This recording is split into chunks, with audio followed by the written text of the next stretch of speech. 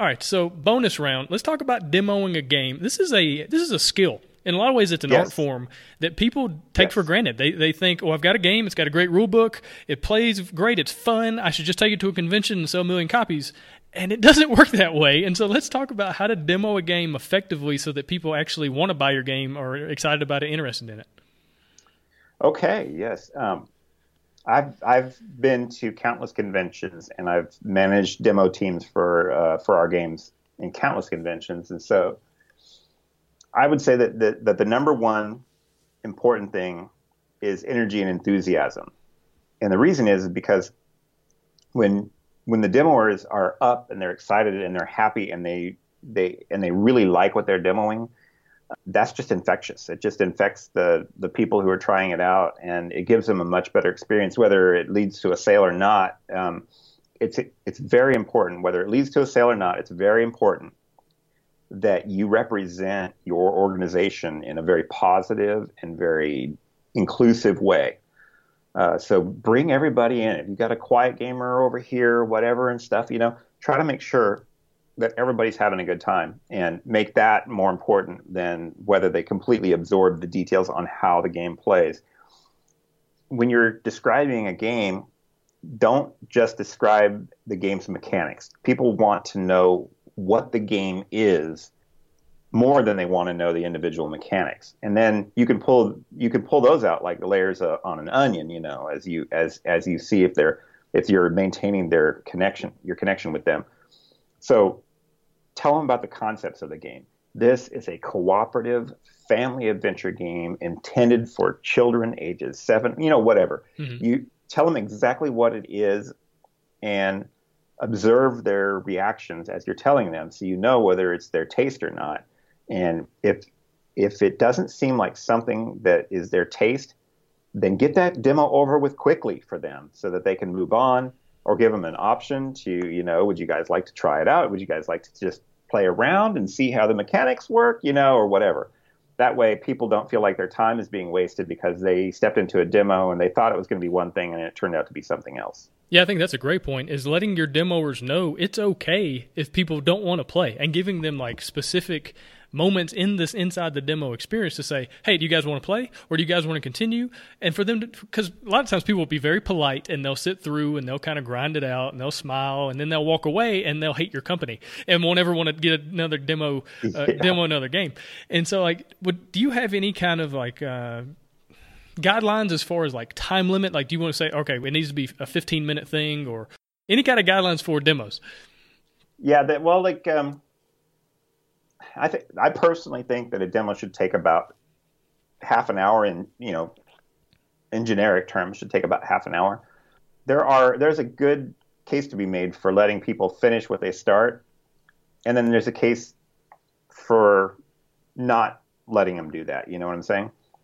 A psychologist friend of mine told me one time that one of the things that people always sticks out in people's mind are things that are unfinished.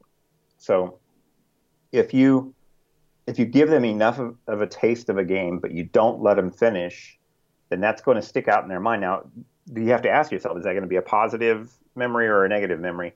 I don't think that people ever actually fully expect to finish a game when they sit down for a demo. But every once in a while, you get people who don't want to stop. They want to finish what they started. Yeah. I say let them finish. Uh-huh.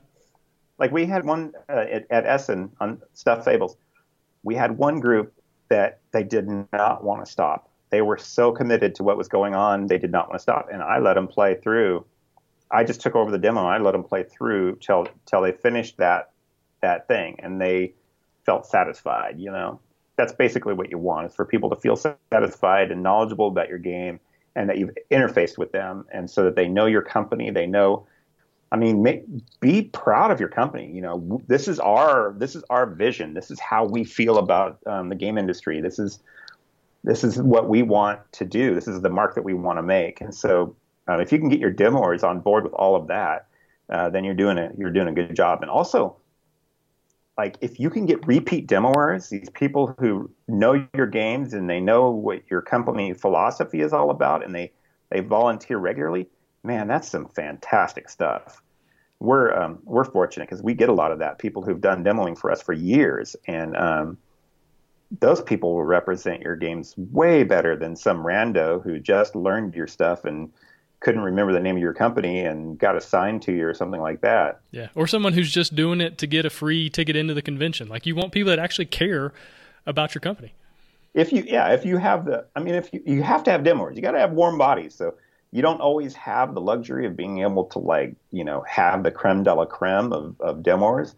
But if you can talk to your demoers and tell them that the most important thing that they can do as demoers for your company is to smile and make people feel included, and that you don't mind if they mess up a rule here or there and that misrepresents your game, because people are going to remember your personality and your interaction more than they're going to remember whether rule A or rule B was flubbed a little bit. So I'd rather have people who are knowledgeable about what our company stands for than people who are knowledgeable about how to play this specific game or that specific game. Yeah, definitely, because people aren't necessarily going to remember anything about your game, but they're definitely going to remember how you made them feel. And so what advice do you have for a company trying to find good demoers? Do does Plaid Hat have like an application process? Like, what do you guys do to find those good people? Well, when we were an independent company, we recruited through our playtester pool and stuff like that, people who we already knew were tops. And then we have always been very close and connected to our playtesters, and we've developed friendships with them, and we still maintain those friendships now. And some of our playtesters have gone on to become their own game designers, and so we have a pedigree there. And we pride ourselves. We've always had pride in the fact that we help spark that, whatever it is that makes people want to do more in this industry than just play the games. They want to become creators or in other ways involved in the industry, and they want to stay that way.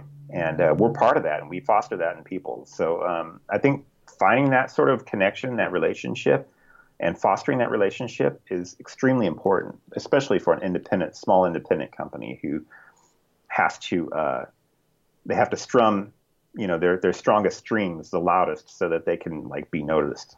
Yeah. Now, any other advice for demoing a game?